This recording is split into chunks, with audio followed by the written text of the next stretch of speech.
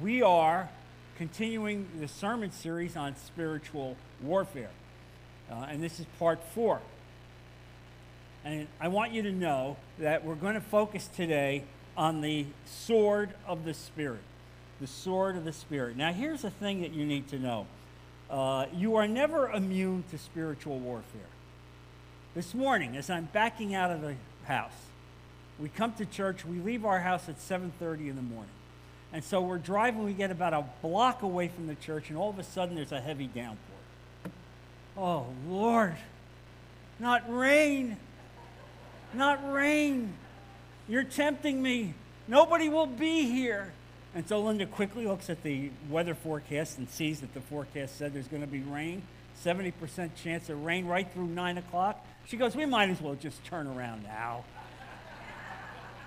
Because I know our people, rain keeps them away. That's the great temptation in Naples. Rain, believe it or not. And so I just put it to God, Lord, intervene. Intervene in the weather. You can do it. And you are here. You are victorious. And so your mere presence is preaching to me right now as a victory in spiritual warfare. Make no mistake about it. He never is idle. And so here we're going to talk about today the sword of the Spirit, the very sword of the Spirit. Ephesians 6:17, the Apostle Paul tells believers to take the helmet of salvation and the sword of the Spirit, which is the Word of God. It is the very Word of God. This is the only place in Scripture that you will find the phrase sword of the Spirit. You'll see in Hebrews 4, verse 12, referring to the Word of God as a sword. You can put it on the board. For there it says, for the Word of God is living and active. The verse says, sharper than any two-edged sword, piercing to the division of soul and of spirit, of joints and of marrow, and discerning the thoughts and intentions of the heart. That's how powerful the Word of God is. When you read the Word of God in Scripture, and you read those words are empowered to cut through to your heart, to impact you and affect you like no other words could, because God wrote those words. He knows what you need. He knows how to inspire you. And so you need to look no further in this regard than the life and example of our Lord and Savior, Jesus Christ. We look at how he used those very words to fend off Satan, and you will find this in Matthew chapter 4, verse 11. Now, in that section of reading, Jesus is on the tail end of a 40-day fast. This is what he's being brought to begin his ministry. And so for 40 days, he hasn't had anything to drink. He hasn't had anything to eat. And so understandably, the Messiah is weakened and he is hungry. And so here Satan, and in these verses he's called the tempter, comes to Christ. And he says the following, if, and I love Satan, this is what he does, if you are the Son of God. I'm using the voice of Satan in that regard. Command these stones to become loaves of bread. To which Jesus replies, quoting Deuteronomy 8, verse 3, it is written, man shall not live by bread alone, but by every word that comes from the mouth of God. And so you see, this is how Satan acts. He's going to take Scripture, he'll take something you'll know, he'll pervert it, it won't be revealed fully as truth, he'll contextualize it, and so he'll use it to tempt you. But you need to be able to have the Word of God to respond, and that's what Jesus did. Now, moments later, Satan took Jesus to the holy city and had him stand on the highest point of the temple. And then he says it again, if you are the Son of God, throw yourself down. For it is written, he will command his angels concerning you, and on their hands they will bear you up, lest you strike your foot against a stone. Now, that was a correct citation of Scripture. It was a direct reference to Psalm 91, but what Satan does is he takes it out of context. And this is how he tempts us. And Jesus responded again, quoting Deuteronomy 6, verse 16. Again, it is written, Jesus said, you shall not put the Lord your God to the test. We don't test God.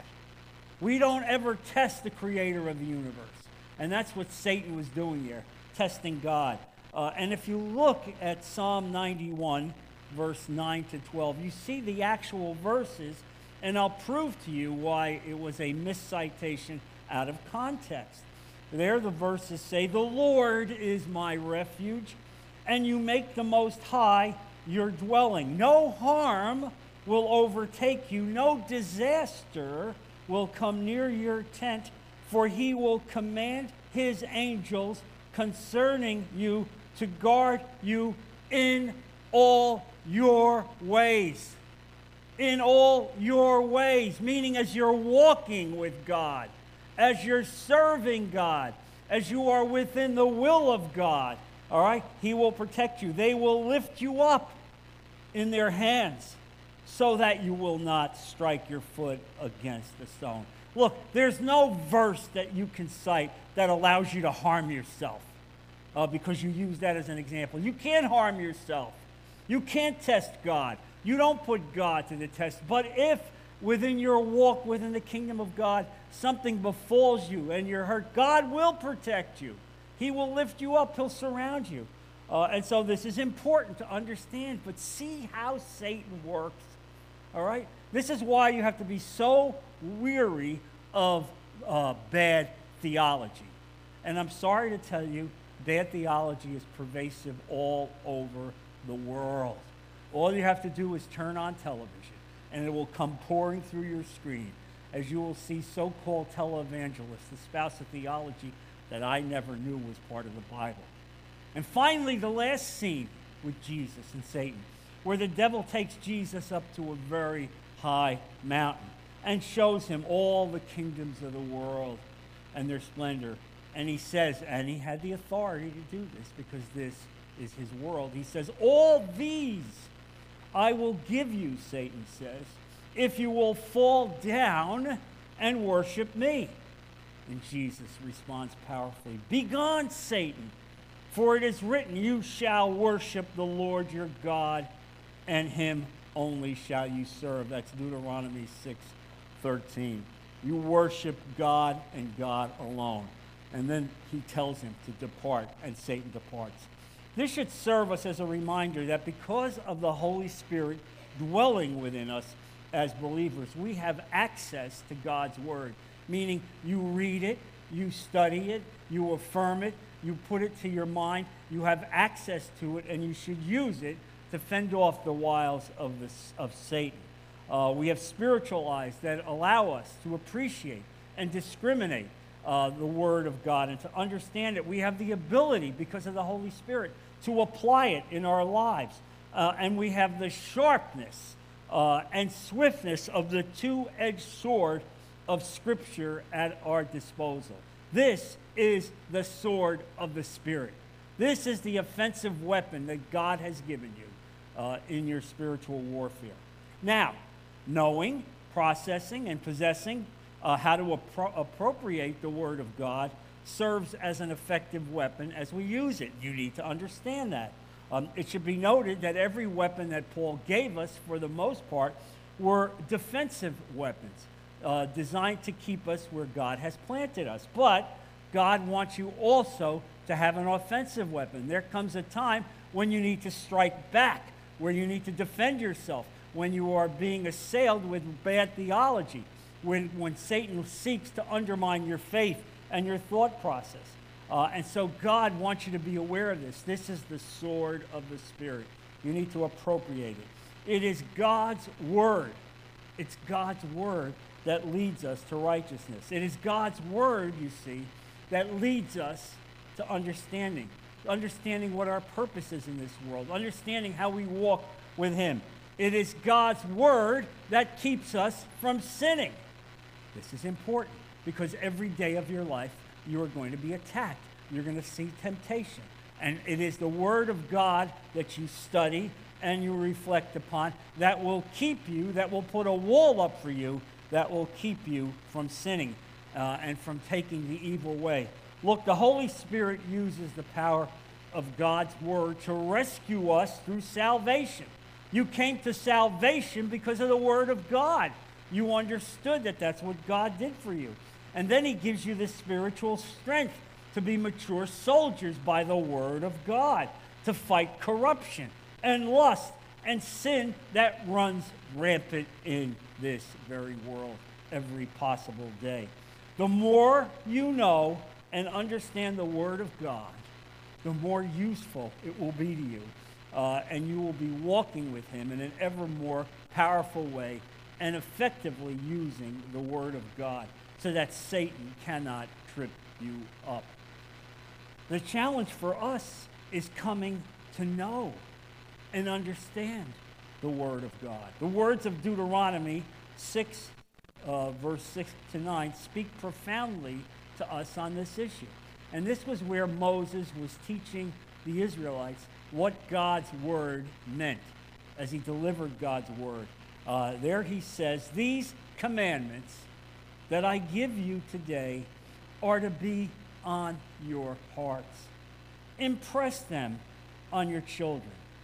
Talk about them when you sit at home and when you walk along the road, when you lie down, and when you get up. Tie them as symbols on your hands and bind them on your foreheads. Write them on the door frames of your houses and on your gates." You know, pious Jews, the Pharisees, would have little boxes. They were called phylacteries. And they would have the commandments of God, the Word of God, around their neck or around their wrist. They would have them with them constantly to remind them of the Word of God. Look at these verses, the importance of the Word of God. You know, so many of us wonder, what can we do with our grandchildren? What can we do with our children? Well, we need to give them the Word of God. You need to read the Bible. You need to speak to them about the Bible. You do it. Talk about them when you sit at home. Here it is. That was 1,500 years ago. That was the prescription, 2,500 years ago. And so in every way, even as you walk along the road, meaning wherever you go, reflect on the Word of God. Have it in your mind, have it in your heart. You know, here's the thing. Today, you're going to leave church and you're going to go out and have lunch. How about discussing the sermon? All right? How about that? How about discussing the words that I utter today that are Word of God? Now, don't say, boy, he was too long today. I don't want you to say that. But instead, I'd rather you focus on the Scripture, about those words and how it's impacting your life. And this is what you need to do. And if you have younger people with you, bring them in and do that. Invite them to understand that. I'm reminded of my little 2-year-old granddaughter who was playing with another girl who was about 4. And the other girl came running in. She was only 2, my granddaughter. And she says, "Charlotte just said God gives her courage." God gives her courage. She had studied David and Goliath, and that affirmed her heart. She's 2 years old, okay? You see the power of the Word of God, how it works? And it will work the same way in your life and your children's life and your grandchildren's life. This is why I want to emphasize the point of reading and rereading the primary principles of God and the Bible. Imagine how many more families would be unified and stronger and walking with God if they spent a few minutes every day to talk about a specific scripture. Imagine all the good that could occur in the world if you committed yourself that way. Ladies and gentlemen, I really affirm you in this way to address this as a life principle. Now, we should write Scripture down as well. This is important. You don't just read it, let it blow through your mind. But you know what? When you study the Bible, you ought to keep a journal next to it and write down verses that impact you and write questions down that impact you so that you can ask God to answer these questions. And then you need to pray on it. praying on various scriptures over your own life and the circumstances of those who you come into contact with that you love will cause you to have a greater understanding of the Word of God. And I want to commend our quarterly prayer breakfast because our leader, Kathy Fresney, takes various scriptures and has those scriptures prayed over.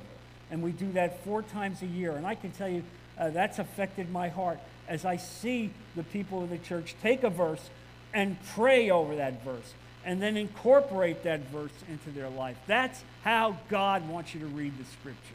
All right? This isn't just a fairy tale book. This isn't a book just about entertainment. This is God's roadmap for you in this world and the roadmap to heaven. Now, we also need to live it out. The more scripture you read, the more relevance you find in unearthing the Word of God in your daily life.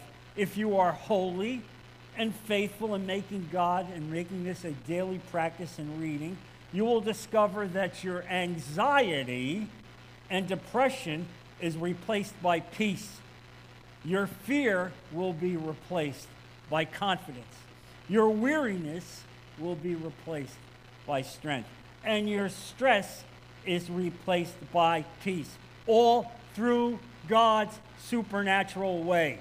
I can't give you a better prescription for mental health than reading the Bible and studying the Bible and having the Word of God impact you, the sword of the Spirit of God. Here's an example. Suppose, for example, Satan comes into your heart and your mind and makes an accusation. You're a loser. You're worthless. Who do you think you are? Who do you think you are? You are nobody. Now, maybe you've never had that happen, but I can assure you Satan has done that with me. Who do you think you are? You know, for years, one of the reasons that I didn't step up to the pulpit is I was convinced I wasn't holy enough. I had looked at my father and my grandfather. I wasn't a holy person like they were. I had no right to get up and speak. But finally, God spoke to my heart and said, no one is holy, only me. And that's Satan doing that to keep you cemented to your seat. And so if that comes into your heart, I want to give you this verse. Romans 8, verse 1. There is therefore now no condemnation for those who are in Christ Jesus. There's no condemnation in Christ Jesus. God will not condemn you if you've given your heart to Him. Don't let Satan condemn you when Jesus Himself would not condemn you. Look at Isaiah chapter 1, verse 18. Though my sins are like scarlet, they shall be as white as snow. Clearly, the Bible can speak to us in any situation. And so there's the example, even when you're under attack, if only we let the Bible speak to us. But here is the problem. Most believers would accept this premise. They believe that. Yet they do not study the Scriptures. They don't pick it up and they don't study it. They do not invest any time in knowing the Bible. In order to understand God's Word, you need to read it and study it thoroughly. You need to write it down. You need to think about it. You need to pray about it. And then finally, you need to give it away to others. This is what God wants you to do. And here's the thing, when you do that, wisdom and encouragement and truth will be so embedded in your heart that you will become the wisest, most encouraging, most truthful version of yourself that has ever been. Amen, church? Think about that. That's what God wants for you. And that's the tools that He's given you in order to accommodate that. However, we have to be mindful that Satan has a ploy against God's words. And you need to be aware of that. Since the beginning of recorded time, Satan's primary attack against the people of God has been centered on denying, disputing, debating, diluting, and ultimately defiling the Word of God. Look at the very first time that we see Satan in Genesis chapter 3, verse 1 to 4. It bears this out. And now you'll see it on the screen. Now the serpent was more crafty than any of the wild animals the Lord God had made. He said to the woman, "Did God really say you must not eat from any tree in the garden?" The woman said to the serpent, "We may eat fruit from the trees in the garden, but God did say you must not eat fruit from the tree that is in the middle of the garden, and you must not touch it or you will die." Well, God never told her she couldn't touch it. He never said that. But you see how Satan twists the words. And what does Satan then say? "You will not certainly die," he said to the woman. And that's how it is. That's how he comes into our lives. He puts thoughts in your minds. He puts lust in your minds. And you begin to reflect on this. And you know it's wrong. And then what does he say? Come on. Come on. You can't live this way. You're not a monk. You're not a nun. Have some fun. And what happens is we reflect on it. All of a sudden, we water down God's word. We water it down, all right? And then the famous last words, "Well, God knows my heart." Yeah, he knows your heart, even as you venture out and sin. You see how Satan works? You see how he perverts the word of God? He is in the business of eroding your rich relationship with God. He's in the business of providing empty religion. And a key means that he uses that is planting emissaries in pulpits throughout the United States and the world. There are people in pulpits all over the world who are espousing a false theology. And what do I mean by a false theology? They deny the deity of Christ. They deny the virgin birth. They deny the virtuous life that Christ lived. They deny his resurrection. And they deny his imminent return. And ladies and gentlemen, I tell you that there are pulpits all over America where you will hear that kind of false theology. His victorious resurrection and his imminent return becomes a key part of understanding who Jesus is. The devil wants to distort the idea that salvation is by grace alone. He doesn't want you to think that salvation is by grace alone. He wants you to think that you're working your way to heaven, you know, and you're good. You're good. Look at you. You're so much better than your neighbors. You're a good husband. You're a good wife. You're doing all these good things, and you're giving money to them. You're good. You're working your way to heaven. Don't go with that nonsense that salvation is by grace alone. That's the devil's lie. He'd like nothing more than have you swallow that. One of his favorites is, there is no hell, right? Oh, there is no hell. And I'm sad to say that a major pastor from a church in Michigan that had a couple thousand people wrote a book that there is no hell. There is no hell. Do you realize how Satan works? How he even corrupts the pulpits? Let me assure you, there is a hell. And nobody spoke about hell more than Jesus did. And so here's the thing. If Satan can transform himself into an angel of light that 2 Corinthians 11 acknowledged, then surely he can show up on a Sunday morning in a clerical collar or a three-piece suit or even jeans and flip-flops. Right? You understand? He can masquerade. But your job is discernment, to look for the Word of God. Look at 2 Corinthians chapter 11, verse 14. And no wonder, for Satan himself masquerades as an angel of light. This is who we're fighting. This is what it's all about. When you leave here today, I want you to be committed to understanding this, to knowing the dangers that you face, and to understand that the Spirit of God, the Word of God, the sword, is the only thing that you can do that's an offensive weapon to thrust against him. Look, scriptures confirm that in these last days we will find heresy running rampant. Is that a surprise?